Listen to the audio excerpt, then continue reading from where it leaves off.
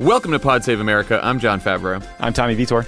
On today's pod, Tommy and I will dig into the latest developments in Donald Trump's impeachment, including a vote in the House to formalize the process and more damning testimony from Trump's own employees. We'll also talk about the challenges that Joe Biden and Kamala Harris are facing in Iowa and look ahead to some very big elections coming up on Tuesday in states like Virginia and Kentucky. Before we get into that, Tommy, how was Pod Save the World at J Street this week? Worldos take Washington? They really did. By the way, it's funny. I haven't seen you in like 2 weeks because I know. You're in Milwaukee right now. Yeah. I'm in Des Moines. Before that, I was in D.C., which was very weird. But yeah, Ben Rhodes and I did 3 days worth of stuff with J Street, which is an awesome progressive organization that's pushing for a two-state solution between Israel and Palestine and more progressive foreign policy generally. And so we did a live podcast, which we released this week with some amazing guests and activists. And then we talked with 5 presidential candidates about U.S. policy towards Israel. And what was pretty cool about the whole event was the entire party moved to the left when it comes to a more progressive policy position on aid to Israel. All of them talked about potentially, several of them talked about potentially conditioning U.S. aid and assistance towards Israel if they annex the West Bank or if there's continued settlement construction. So it speaks to how badly Bibi Netanyahu has played his politics by hugging the GOP and the Trump administration in particular. So check out the episode. It was a lot of fun to do, and they're a great organization. I watched the video of Bernie Sanders answering that question that you just spoke about, and it was funny. He was really getting into it, and then you just see you and Ben just looking up and smiling, and look at the Democratic Party now. It's great. It was so funny, man. I mean, so we'd done 5. He was the 5th conversation of 5. And it was like a serious affair, right? We're talking about like wonky, nerdy policy stuff. And then Bernie walks in, grabs the mic, starts talking shit to Ben, and stands up and just gives this like barn burner of an opening statement followed by the Q&A. And it was hard not to smile and just sort of be in admiration of him coming into this event and just knowing exactly what to do. It was impressive. That's awesome. Well, everyone go give that a listen. And also, thank you. Our new daily news podcast, What a Day, officially became the most popular podcast in the world this week, at least according to the That's Apple amazing. podcast charts, which never lie. If you haven't subscribed yet, you need to do it right away. Please go. I mean, we know, look, it's doing fantastic. There's a bunch of you listening to Pod Save America. You haven't had time to subscribe to What a Day yet? Here's the thing. It's 15 minutes in the morning. It's now my morning routine. I had never had a morning podcast routine because I usually don't have as much time in the morning. I have a pretty short commute to Crooked Media, but I've been on the road and I wake up, I hit play, and it's like in 15 minutes, I feel like I know all the news, and not just political news either, like all the news that I need to know. That's what I love about it. It's not just politics. It's mostly not politics. And Akilah and Gideon are just a joy to listen to. Yeah, they're so funny and so smart, and it's just go sign up. Finally, a personal plug. Our good friend Adam Frankel, who is the very first speechwriter I hired on the Obama campaign way back when, has written a book called The Survivors, A Story of War, Inheritance, and Healing. This is a true story about Adam's family that reads like a novel, a very compelling, exciting novel. Adam is a fantastic storyteller and writer, so go take a look. It is out today. It is a fantastic book, so check that out too. Agreed. Okay, Tommy. Moments ago, the House of Representatives passed a formal resolution that establishes the process for the impeachment of Donald Trump. It was the first time the full House voted on impeachment. 232 Democrats supported the measure, plus former Republican Justin Amash. All 196 Republicans rejected it, plus 2 Democrats, Jeff Van Drew of New Jersey and Colin Peterson of Minnesota. And there were a couple members who were just not voting today, who weren't there. Tommy, before we get into the politics of all this, what does this resolution do, and what kind of process does it actually set up here? So it basically lays out the procedures for how the impeachment inquiry will be handled going forward. It talks about the committees that will deal with it. It talks about the amount of time they'll have for questioning and how much time will be allotted to the majority and the minority members of the committee, so the Republicans and the Democrats. It talks about the release of transcripts from private depositions. It's a bunch of process stuff, like subpoena power, how the White House will be able to participate in the process. So things that they wanted to get locked down and get in paper, and that was probably very important to the various members of Congress who will be in charge of these things, but pretty in the weeds for your average voter, I think. Yeah, it basically sets up the public phase of the hearings, right? Like we have been, there's been all this closed door testimony that has mainly been these depositions as the House Democrats and Republicans on the relevant committees have been sort of gathering information. It's the information gathering stage. This basically says, all right, here's how these public hearings are going to work.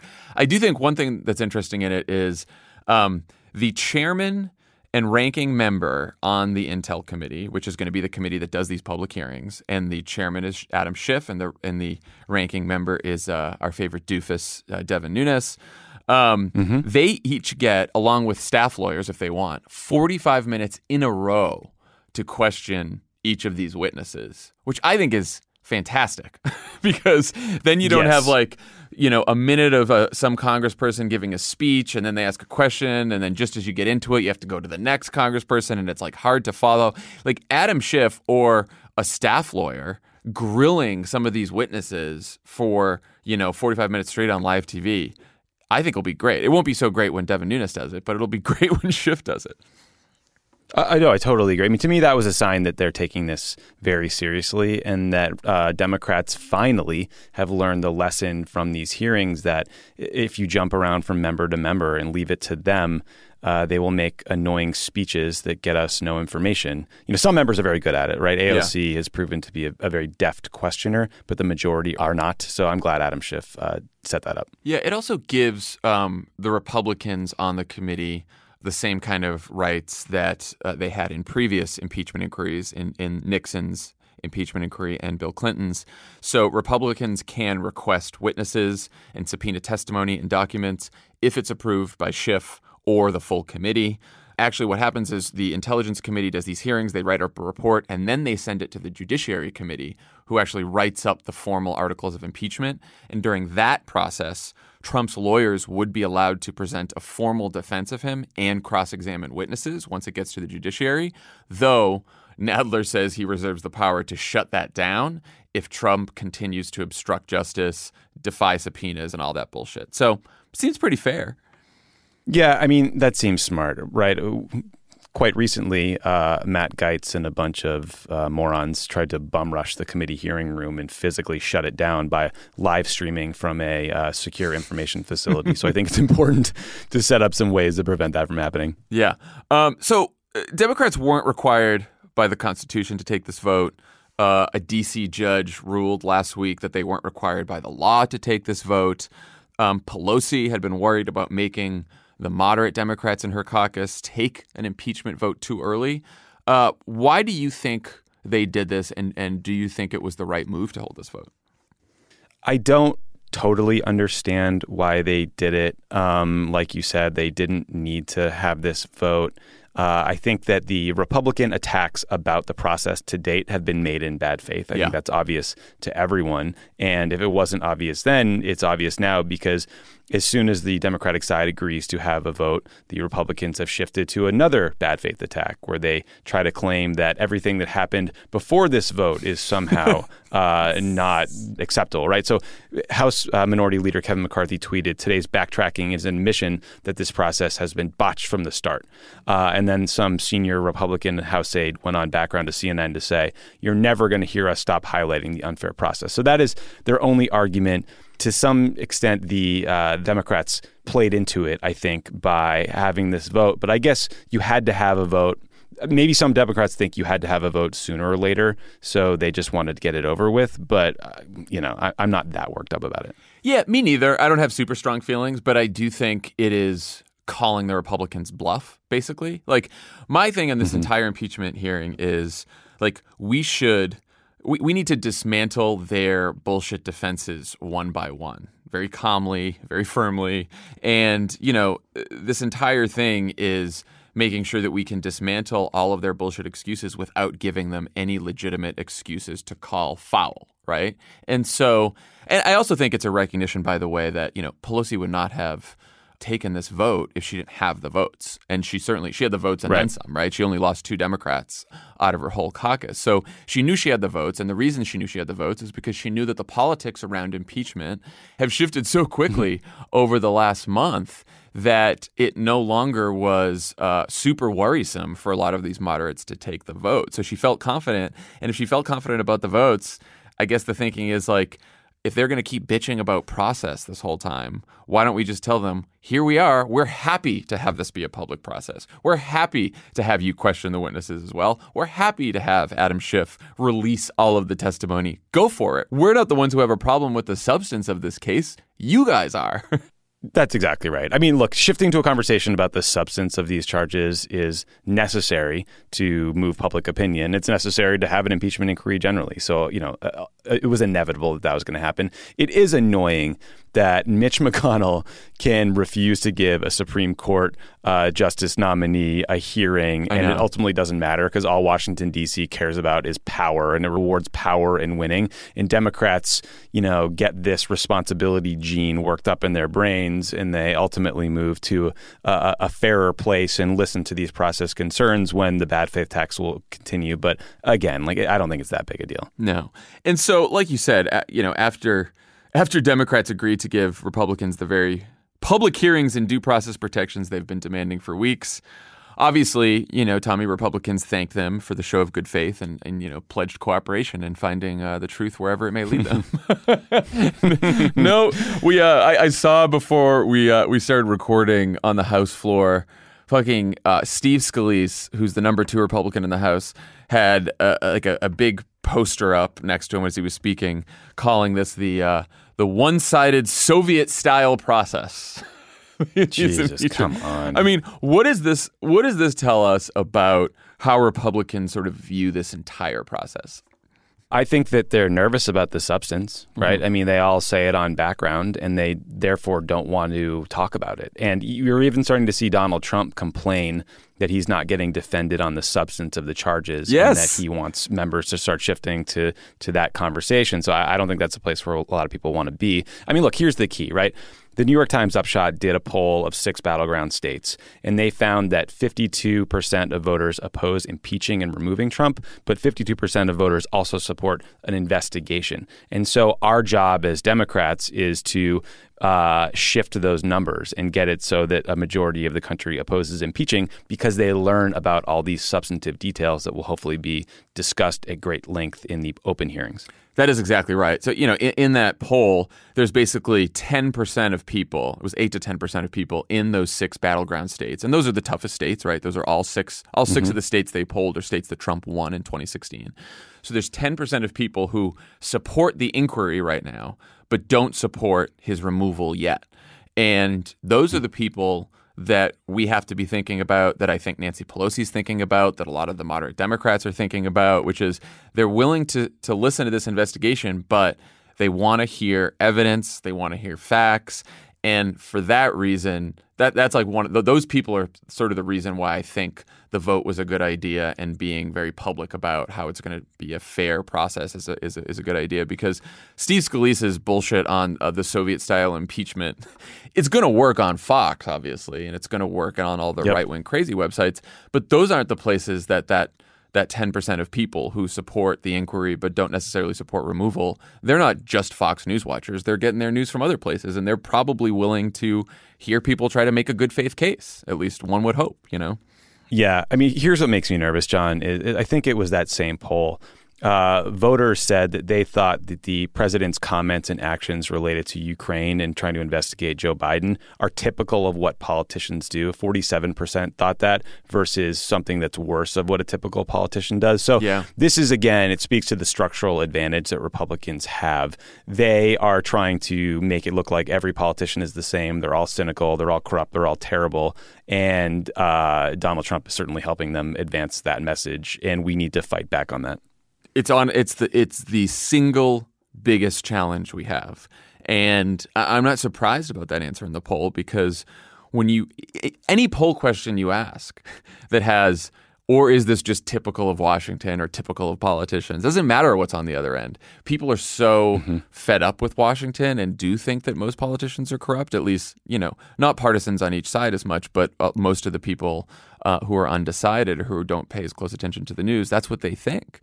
And it is going to be incumbent on the Democrats during these public hearings to make people understand that what Trump did was not only wrong, but, something that jeopardizes the free and fair elections in 2020, right? That it was exactly what the framers had in mind when they thought about impeachment in the first place, the concern about foreign influence on our elections. And I think it's impossible for Democrats to make that point too much.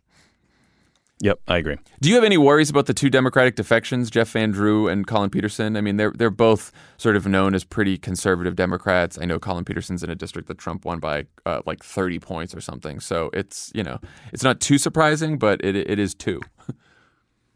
Yeah, look, I mean, I'd be lying if I said I didn't find it annoying, but at some point I feel like you have to let moderates just kind of have their own opinions and work their own politics and not get too worried about it if it's not preventing the impeachment inquiry from going forward. Yeah. And, it sounds like Jeff Van Drew might be one of these 10% of people in those battleground states, because he said, or it might be the opposite, because he said, I didn't support the inquiry, but now that it's passed, I'm willing to hear all the evidence and might change my mind. So great. Good for you, Jeff Van Drew. I mean, look, be open-minded. That's all we can ask. Yeah, exactly.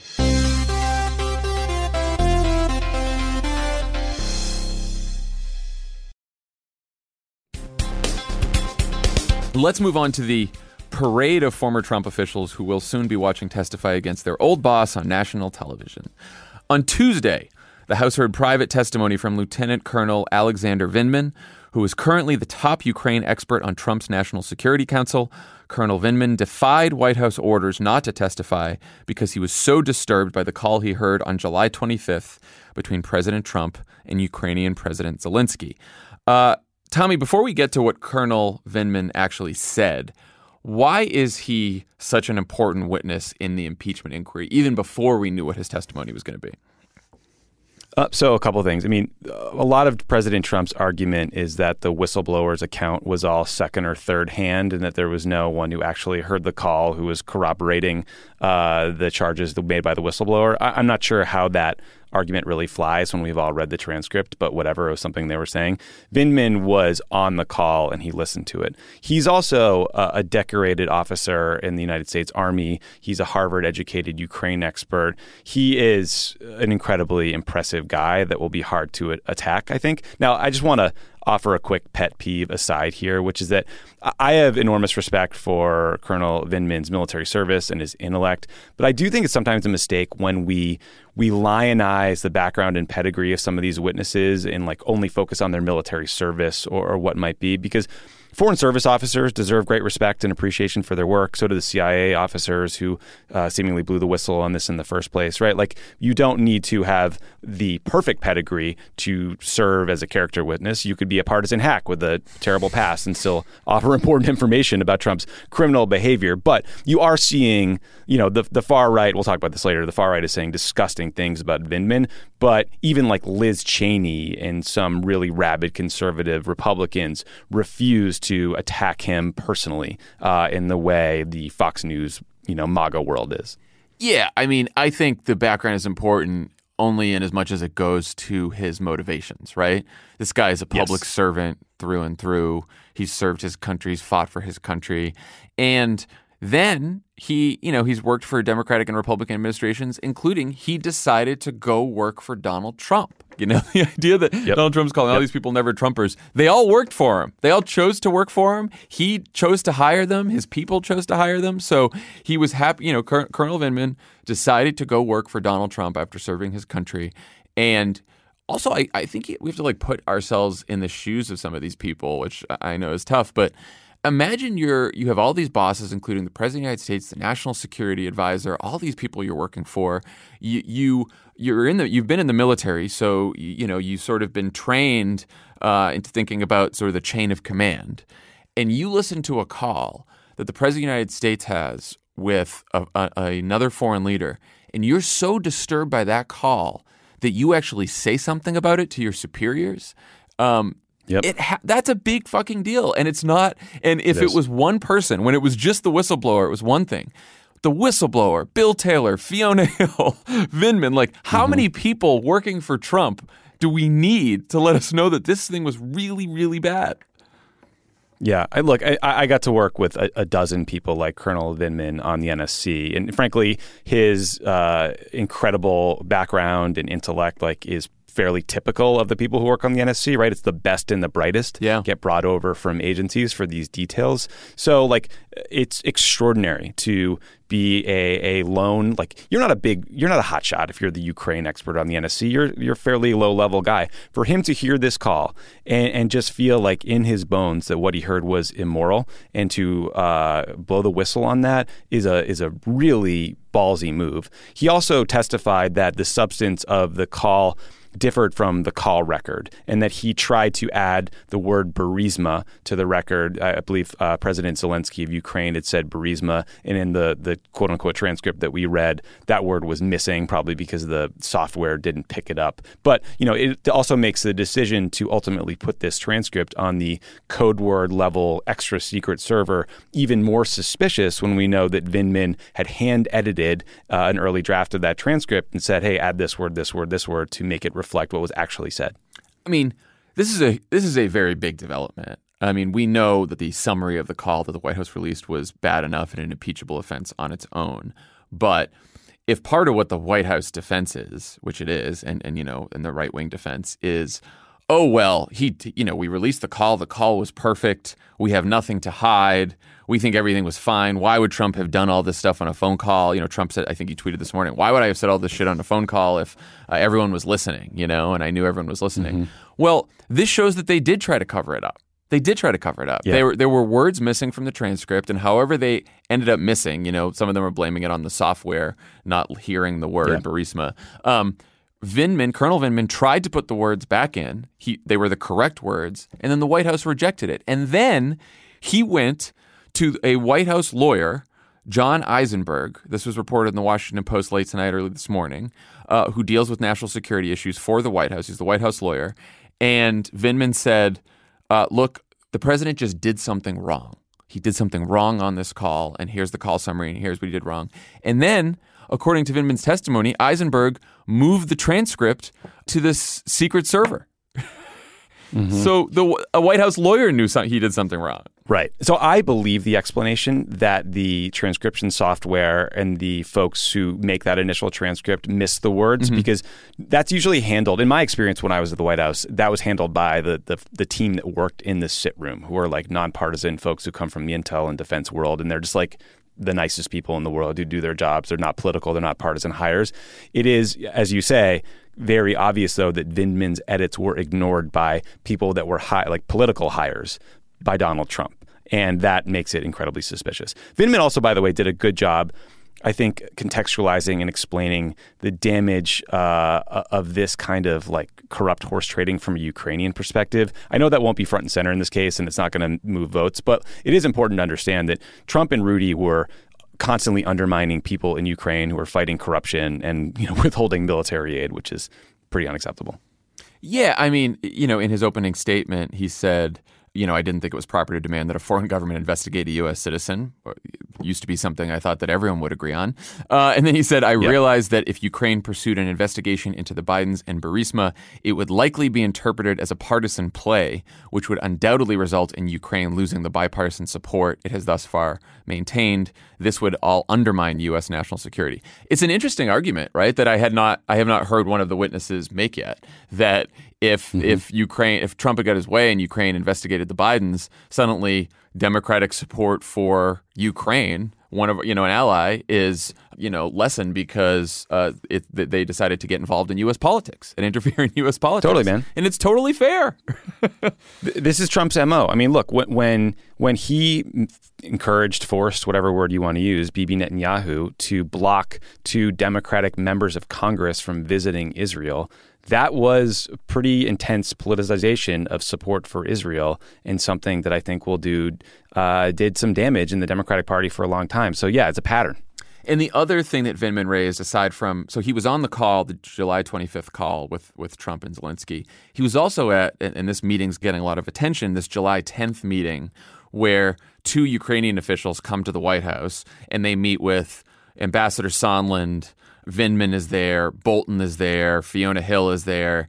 And that's when basically Gordon Sondland raises that Ukrainians need to announce investigations into Joe Biden and his family if they hope to get either a White House meeting or some of the security aid. And apparently Bolton was so upset, he cut the meeting short. And then Sondland continues to take these Ukrainian officials into the ward room, which is this sort of side room near the White House mess, and continue to press them on these investigations. You've got to investigate the Bidens. And Vindman heard them talk about the Bidens and Burisma, and so did Fiona Hill, apparently, according to her testimony, which also raises the possibility that Sondland was fucking perjured himself because he said, I never knew it was connected to the Bidens and Burisma.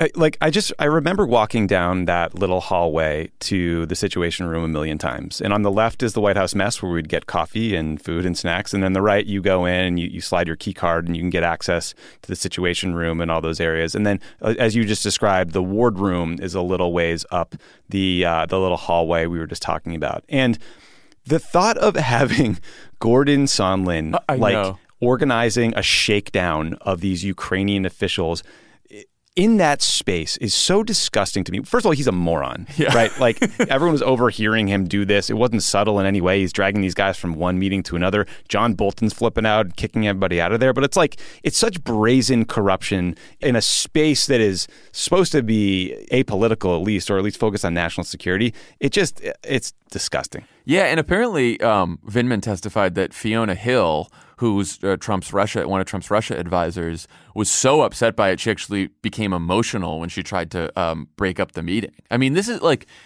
I think this is all going to be important in the public testimony for what we were just saying, right? It's because there's a whole lot of people who can be like, well, doesn't this kind of shit happen all the time, right? Like, isn't this what politicians do? Isn't this horse trading? Isn't this policy differences?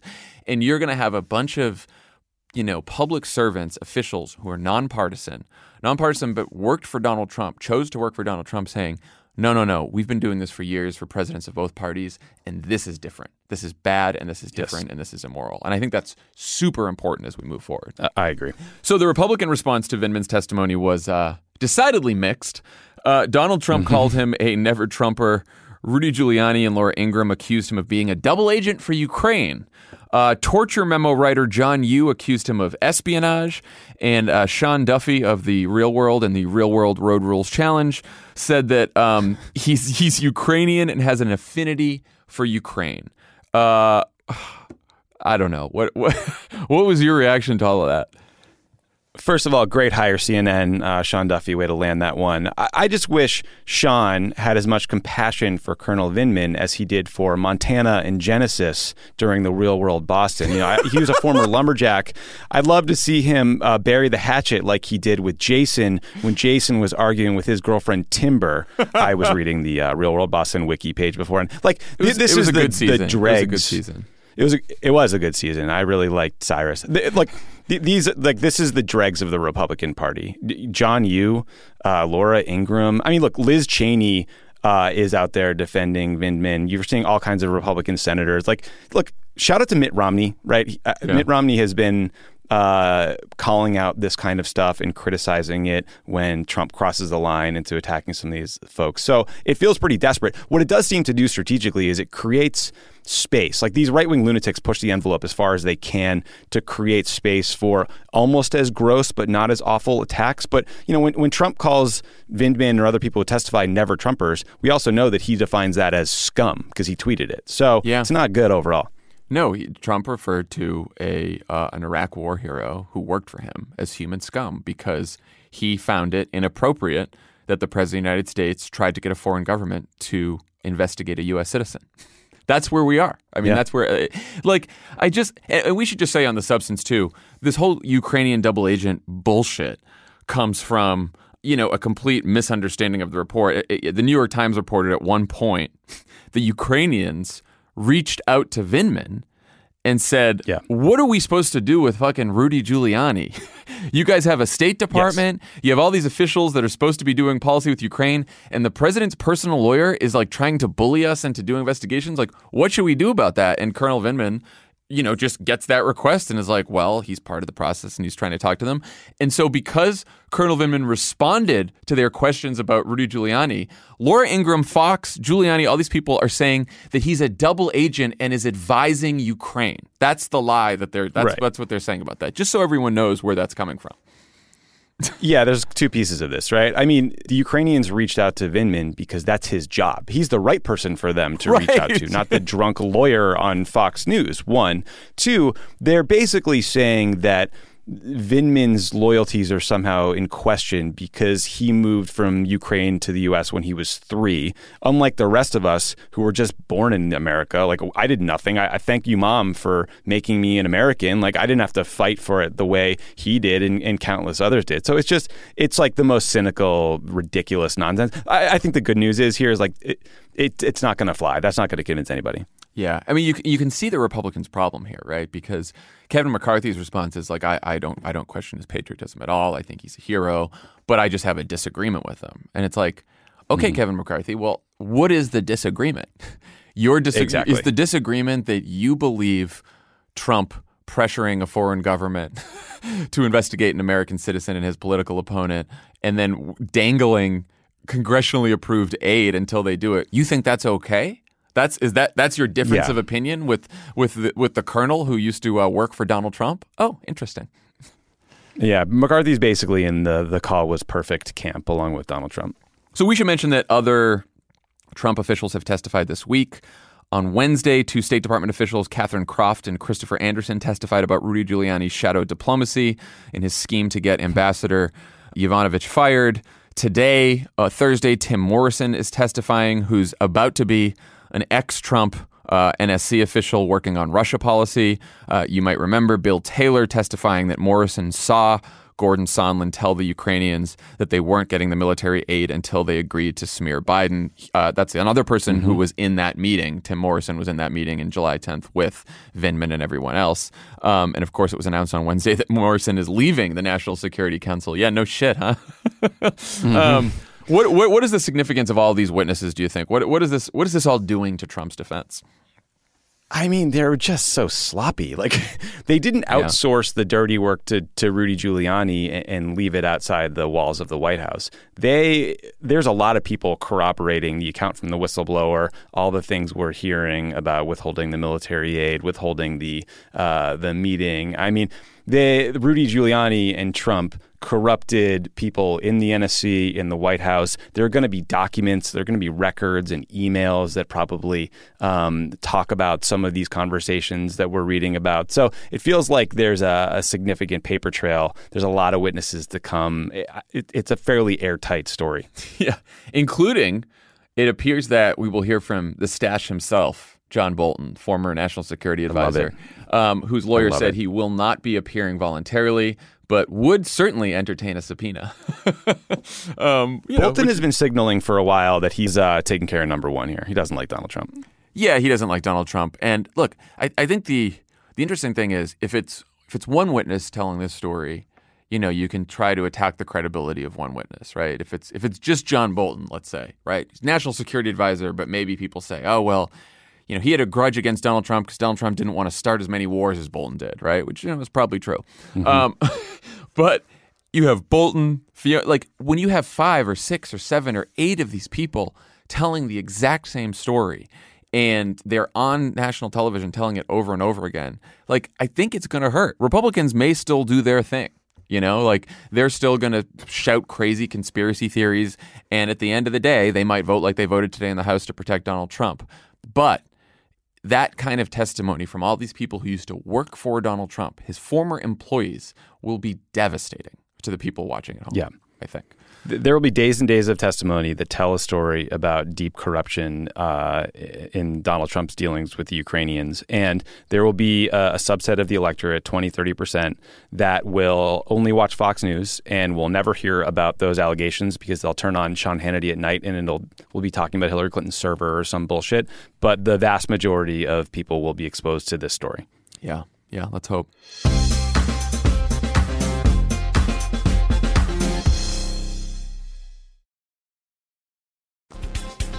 All right, let's talk about 2020.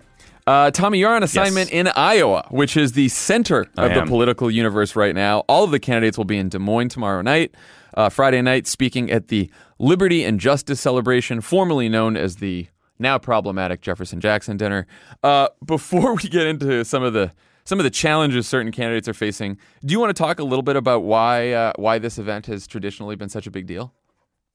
Yeah, it's funny. You and I are having the polar opposite political experiences right now. Yeah. I don't know if you want to talk in detail about what you're doing, but I'm basically in Iowa hanging out with campaigns and young field organizers, and just like it's this like life-affirming, inspiring time. And you're in Milwaukee doing focus groups with voters, and it seems a little different. It is a lot different. So I've been sort of hinting at this for a while, but I'm doing a second season of The Wilderness. And we're going to have 6 episodes for the second season that will be out sometime early in 2020, hopefully before the Iowa caucuses. And for this season, I decided to sort of base it around 4 focus groups that I did in 4 different regions of the country that we need to win. So for the last 2 weeks, I went to Philadelphia, Miami, Phoenix, and now I'm in Milwaukee. And I talked to groups of 10 to 12 voters in each place, and they're all swing voters, but different kinds of swing voters. So in Philly, it was Democrats, people who vote all the time, but they don't pay much attention to the news. They're very disengaged, and they're sort of weak Democrats. They're not like super partisan. In Miami, I talked to people who voted for Barack Obama in 2008 or 2012 and then decided to stay home in 2016 or vote for a third-party candidate. And in Phoenix, I talked to Romney Clinton voters, former Republicans who voted for Hillary Clinton. And then in Milwaukee, I talked to Obama-Trump voters, but not just Obama-Trump voters who then in 2018 voted Democrat, who voted for Tony Evers, the governor here, and Tammy Baldwin, a Democratic senator, to talk to all these people. And I will just tell you, we have our work cut out for us. Yeah. And it's not because, I mean, I'll say more in The Wilderness, it's not necessarily because people have super partisan views one way or the other, or even because these people are apathetic. These people care a lot about a ton of different issues, and they talk passionately about them. We are in such an information bubble, not a partisan bubble, an information bubble where we pay so much attention to all of this shit all day long because we're obsessed with politics and obsessed with the news. And if you're listening to Pod Save America, you know, you're probably one of these people who's very, very informed. Yep. Most of these people had no idea. A lot of them couldn't name any of the Democratic candidates except for Biden and Bernie. Few people knew Elizabeth Warren here and there, but most of them didn't know most of the candidates. Most of them didn't know anything about what's going on in impeachment. All they could say is, we heard a lot of people testified for many hours, and it doesn't seem good for Trump. That's what a lot of them said. And so just and a lot of them don't, I should say, a lot of them didn't like Trump. There's a couple people who are going to vote for Trump again or are thinking of voting for Trump again in these groups, but a lot of people really don't like him. But there's not a lot of love for the Democrats or the Democratic Party just yet, mainly because they don't know much about them. Yeah, tons and tons of work to do, as you said, but that sounds fascinating. My only real people focus group was I went to an Orange Theory class, which it confirmed my hypothesis that if you want to make the worst playlist known to man, just go to sort of mid-market Orange Theory classes all over the country, and it's already there for you. But yeah, I was talking to some people who everyone's just friendly in Iowa, right? And I was like, she's like, oh, you work in the media? Where? I told her, I was like, what do you listen to and watch? Oh, nothing. I kind of just turn it all off. I don't really like politics. So that's like the normal person. But like, so that for the Democratic Party in Iowa, this weekend is the Democratic Party's Liberty and Justice Dinner. It used to be called the Jefferson-Jackson Dinner, the JJ. So it's a huge event. I was talking to Troy Price, the Iowa Democratic Party chair, yesterday, and he told me that they have sold 13,500 tickets to this event and that he could have sold it out many times over. When we did it, John, in 2007, it was in an auditorium that held about 9,000 people, and you remember that thing was rocking. Huge. So it's interesting this year. So the 2007 JJ was much closer to the caucuses. It was 54 days out between the JJ and the caucuses. This year it's 94 days out. There's basically another month in between. So it feels much closer to the election day out here. You can feel the tempo increase. I've hung out with some field organizers from the Warren campaign and the Booker campaign so far, and I'm going to go see some other folks today, and you can see how tired they are. But like, that's still a lifetime in campaign terms. Yeah, and I think the reason that the event has traditionally been such a big deal is that this is basically like, you know, you see all these candidates on stage together at debates, but debates are sort of awful and you get a few sound bites off and that's it. You see them together at what are known as cattle calls. So like a certain organization will put on an event and all the candidates will come and they'll talk about a specific issue. This is basically an opportunity for every candidate running to give, what is essentially their closing argument before the Iowa caucuses, their best case for why they should be president as opposed to all the other people who are running. And at least that's how we saw it. We went into the JJ and I think we were in the hunt in Iowa, right? We were like, I don't know if we were second or third, but we were up there. And we were doing better. We were doing better. But nationally, it was bad. We were like down by 10, 15 points nationally. And we knew that Barack Obama had one real chance at that JJ to both show organizationally with how many people we got there and through his speech that he was a real contender and could make his case. And from the speechwriting point of view, you remember this because you were in Iowa all summer listening to his stump speech. It was long. It was meandering. Yep. He was going like 40, 50 minutes at some of these events in Iowa. And so the good thing about the JJ is it forced Obama to deliver a 10-minute speech because you can't go over the time allotted and you can't read the speech or read off a prompter or read it off a piece of paper. So he had to memorize the speech. And it was hell working on that speech. But I think, it really worked. It was his best case. It turned out to be his best case for his candidacy. Yeah, and you're delivering that case directly to, in this year, will be 13,500 Democrats. You're also, it's a chance to hone your message and deliver it in front of these folks and show that you're ready to beat Trump. But you also get a chance to show off your organization. So all the campaigns are doing like pre-rallies and the sign war stuff where you just like dance around on corners and hold up signs that say whatever your candidate's name is on it or message or whatever to show that you have a big groundswell of people behind it. So for us in the Obama days, we had sort of a pre-rally and then we had the president and the first lady march, right, then Senator and Michelle, march in front of this army of people up into the auditorium. And I think it really stunned people how organized we were. The wild thing this year, man, is I keep waiting for people's schedules to be like, oh, I'm doing, 30 stops over the course of this week.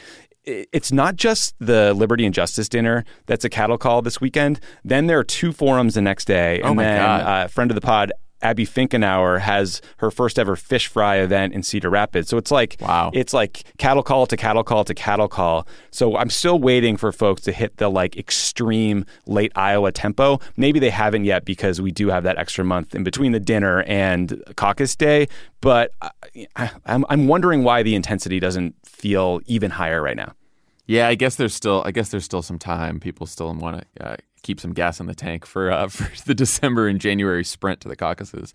But look, I will say, my piece of advice to candidates and their speechwriters and advisors, if you're still working on the speech, which you probably are, even though the speech is tomorrow night, dig deep on this one. Don't give us the same stump lines that you always give. Don't try to find some catchy call and response with the crowd that sounds like it came from a consultant that's really cheesy. Don't think of a cheesy slogan. Think about really why you want to be president, why you should win. Make the case for why you're the best candidate to beat Donald Trump and also why you'd be the best president, and just do it on your own. Think to yourself. Dig deep on this one. Don't throw out the cheesy lines because they never work. They never work in a situation like this. Yeah, so I went and hung out with some of the folks from Iowa Starting Line, which is a great follow on Twitter, a great new website that's really covering the caucuses in depth. And they had the exact same advice. They're like, if you go in there and you give the damn stump speech you gave a year earlier You'll or be panned. make the same jokes, they will notice, they will hate it. Do not do that. You're not introducing yourself. You're making an argument for why you should win, and you're doing it in contrast to all the others that are speaking. So, this is a big shot. It's a big opportunity. I wish I was there. I really want to see this. Me too. It's fun. I'll be watching it on C-SPAN probably Friday night like a nerd. Okay. There's going to be 12 speakers in a row, so it'll be that is long. brutal. All right, so one candidate in particular who could use a big night is Joe Biden. Bloomberg News published a piece this week headlined, Joe Biden in danger of humiliating loss in Iowa, top Democrats warn. The story says that the former vice president is failing to spend a lot of time with voters in the state, that he's not doing the kind of retail politics you need to do in Iowa, and that his campaign's outreach hasn't been all that effective. Tommy, what did you think about the piece, and what have you seen and heard from Biden's operation in Iowa? I've heard that kind of sentiment from a lot of folks. I mean, right now it feels like Biden is sort of half running in Iowa. He did 2 events yesterday in eastern Iowa. He's in Maquoketa and Dubuque, which are good places to be. Today's in Fort Dodge. But, it's not that extreme tempo yet. It's not 5 stops a day. Meanwhile, his polling is kind of steadily ticking down, and his people on background are arguing that they don't think they need to win Iowa or win New Hampshire because they have strength in Nevada and South Carolina, in particular because Biden does better with African-American and Latino voters. But I guess I would argue to them, if that's your belief and that's your strategy, then go there and campaign there and dominate those states and signal that you're downgrading Iowa. You don't think it's important this time around. Now, I don't think that's necessarily a good strategy, but I think being halfway is the worst of all worlds. Well, and I think one of the reasons it's the worst of all worlds is because it's costing him a lot of money that he doesn't have. Yes. Right? Like Ron Brownstein wrote a piece about this for CNN, and he ran some figures about what everyone has spent so far on TV there. Pete Buttigieg has spent $2 million on ads there. Bernie Sanders. And it's helping. Yeah. Bernie Sanders, $1.7 million. Biden, $700,000. I couldn't believe this. I thought it was a mistake. Warren hasn't run any TV ads yet in Iowa, and she's still in that polling position, which is so amazing. Yeah. Look, I was in a coffee shop doing work yesterday, and there were 3 Warren field staffers there. I spent a bunch of time with her team.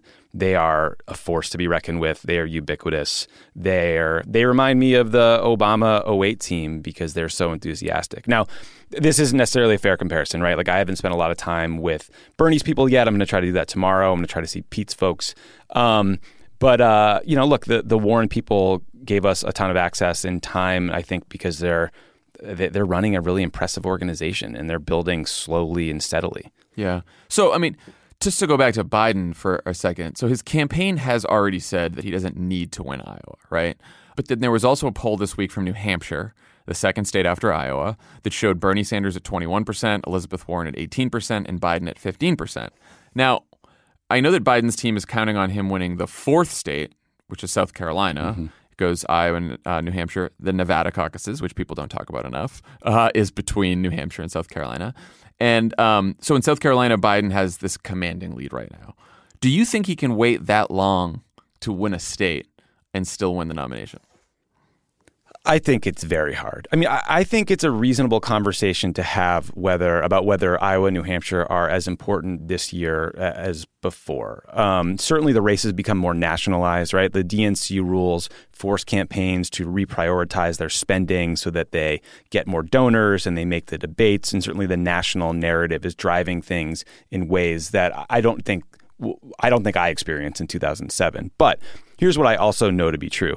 Despite all the jockeying by states like California to move up the calendar and the talk of de-emphasizing Iowa, all the candidates are treating Iowa like it's more important than ever. They're all here this weekend. They're building huge organizations. Kamala Harris is basically shutting down her Baltimore-based operation and moving everyone to Iowa because the election goes through Iowa. And it's not because of delegates. It's because of the massive earned media bounce you will get if you do well in this state or if you surprise people in this state. The state that seems downgraded this time a little bit to me is New Hampshire. Like, you're not seeing anybody run a win New Hampshire strategy that I'm aware of. I was just going to say, ironically, I think the reason Iowa is more important than ever is because of the nationalization of the primary. Because if you win Iowa, there is going to be, and look, the focus groups I spoke to the last 2 weeks sort of reinforced this for me. There are so many people in this country, Democratic voters, people who are going to vote in these primaries, who are still paying zero attention to what's going on. And they know of Joe Biden. There's a lot of respect for Joe Biden out there. There's not a lot of huge passion, but there's a lot of respect for Joe Biden out there. They know Bernie Sanders. A lot of people like Bernie Sanders because they ran last time, but they have no idea who some of these other candidates are. They're going to wake up the day after someone wins the Iowa caucuses, and for the first time really start paying attention to the race. And that person who wins the Iowa caucuses is going to be introduced to the whole nation in a way that they have never been introduced before. The whole country, time and time and time again. And if you've lost the Iowa caucuses at that point, you are going to be branded a person who just lost. And all most people who vote in these primaries will know is that guy lost, she lost, he lost, and that person won. So I better take a look at that person who won. That's it. It's as simple as that. And the other thing you'll get is just a huge infusion of online donations, which will help you start running ads in the later states and build organizations there, and it will just snowball. Now, I will say the argument on Biden's side here, and this could prove to be true as well, is in South Carolina, obviously like something like 50% of the Democratic electorate is African American. And then from South Carolina, you go right to Super Tuesday 3 or 4 days later. Super Tuesday, a lot of the states in Super Tuesday have significant African American and Latino populations. Biden still has in every single poll a commanding lead among black voters. And Elizabeth Warren and Pete Buttigieg don't have much support among black voters right now in any polls. Bernie Sanders has some among black voters and Latino voters for sure, more than Warren and Pete. But, Biden's folks are thinking, well, if we can maintain that lead, and even if we lose the first 3 contests and then win South Carolina, we're set up well for Super Tuesday because there's going to be so much black voters, and it is impossible. And this is where they're right. It is impossible to do well in Super Tuesday with only white voters. Yeah, I think that's right. Although those numbers wouldn't make me feel great if I were Joe Biden, because I still would worry that a lot of it was name recognition. And frankly, early support tends to be soft. I mean, you're seeing even in Iowa, that's right. I think 2/3 of caucus goers say they could change their minds. So, and those are folks who are really focused. Yep, I totally agree with that. So another candidate who's betting big on Iowa is Kamala Harris. Her campaign announced this week that she's laying off a bunch of staff in her Baltimore headquarters and redeploying others to Iowa. Consultants are taking pay cuts. Her campaign manager wrote in a memo, quote, "Plenty of winning primary campaigns like John Kerry's in 2004 and John McCain's in 2008 have had to make tough choices on their way to the nomination, and this is no different. In recent Iowa polls, Harris has trailed Warren, Biden, Bernie Sanders, and Pete Buttigieg." What do you think, Tommy? Smart move? Only move?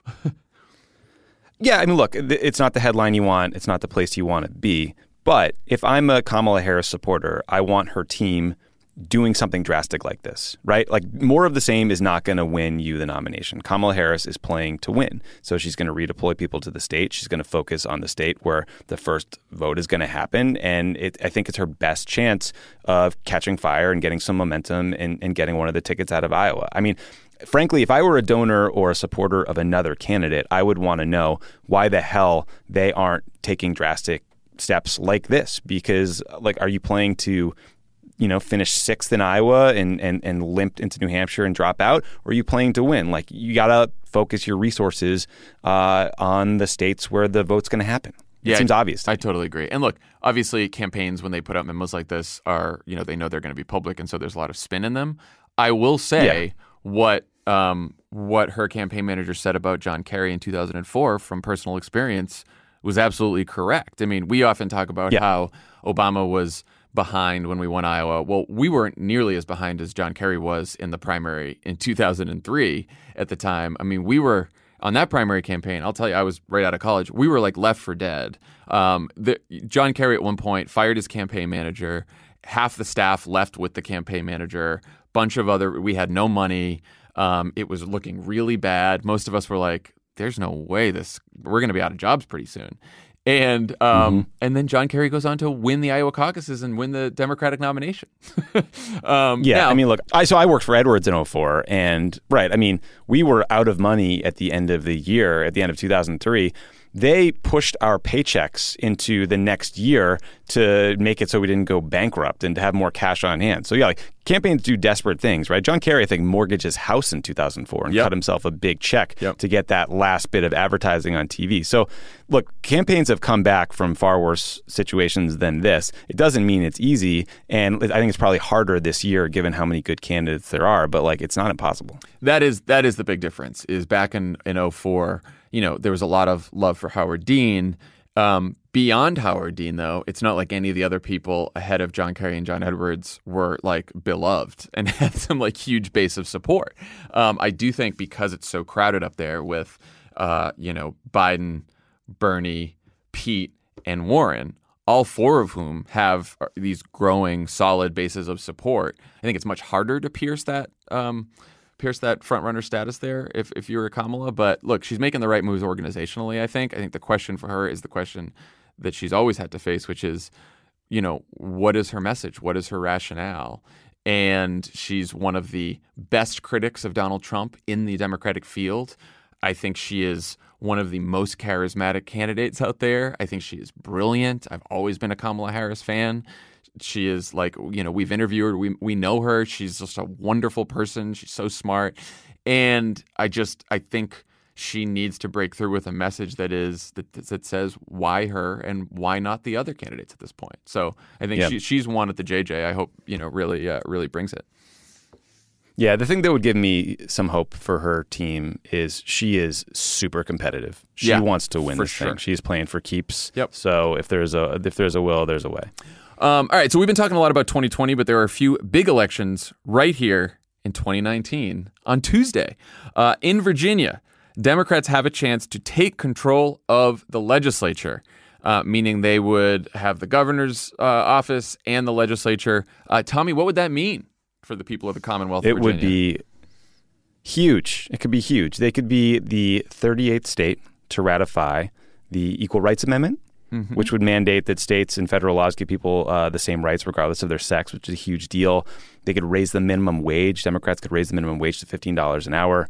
Virginia lawmakers could pass gun control measures. They could restore voting rights to people who were formerly incarcerated. We will be in a much better position ahead of redistricting. It's a big, important deal. And, I feel like Democrats are focused on it, but we could do even more in this final push. Yeah, I noticed there was a Washington Post story today about these races, and Republican legislators who are running in suburbs, and suburbs now they're very nervous about because Democrats, especially in Virginia, have done very well in the suburbs. They're running ads with themselves in pictures with Ralph Northam, the Democratic governor, talking about bipartisanship, talking about how they're for minimum wage too. I mean, these Republicans are trying to run as Democrats because they're so scared about this race, which is a great thing. I love it. It's also very deceptive, so we got to be careful. But so they, we should call them out on their bullshit there. But look, we only need to flip a few seats here, and that's what's really important. And so. If you want to volunteer, there's volunteer opportunities near you. If you're near Virginia, if you're in D.C., there's also remote volunteer opportunities. You can go to votesaveamerica.com/volunteer. People in Virginia need your help. We really, really want a Democratic legislature. Yeah. And just a quick thank you to Crooked Media listeners across all the shows because we raised $230,000 for some really targeted candidates in those Virginia state legislative races. And that's a credit to people who listen to these shows and really, really care about politics, even at the local level. And it's pretty amazing. Yes. Thank you. It made a real difference. Other big election is in Kentucky, where Democrat Andy Beshear, the state's attorney general, is trying to unseat Matt Bevin, who has the distinction of being the least popular governor in the country with a 33% approval rating. What's at stake in this race, Tommy? Well, Bevin was trying to gut education funding, teacher pensions. He was undermining the state's very successful Medicaid expansion. So, which obviously, there are enormous implications of that from opioids to just general health. So, look, I mean, Kentucky's a tough state, but boy, would it be fun to win this one and make Mitch McConnell sweat about 2020. Yeah, I mean, and look, it's amazing that we even have a chance here. Partly because Bevin is so incredibly unpopular, but it doesn't get much redder than Kentucky, no. Especially in this age of polarization. So we should be under no illusions how tough this race is. But because Beshear has a chance, we should also be all in on this. And again, there are remote volunteer opportunities at votesaveamerica.com/volunteer if you want to help in this final stretch. There are also important races all over the country. In other states like Mississippi, Louisiana, there's mayoral races, district attorney races, ballot initiatives, including a ballot initiative in Washington state that would make it the 43rd state to support affirmative action. So Go see, again, if you're one of the lucky voters with an election on Tuesday, you can find out what's on your ballot and make a plan to vote at votesaveamerica.com. So go check that out. Check it out. That's all I got, Tommy. Anything else from you? No, that's all I got. I just want to give a shout out to Governor Steve Bullock and his campaign for getting the Mooch to endorse him via a $100 purchase on the Cameo app. That is hilarious. Good work. That is the funniest thing. One of the funniest things I've seen in this whole primary. Good for you, Good Steve for them. Bullock. All right, man. Have fun at the JJ. Wish I was there and report back on how it was. All right, buddy. We'll do. Talk to you guys later. All right, later.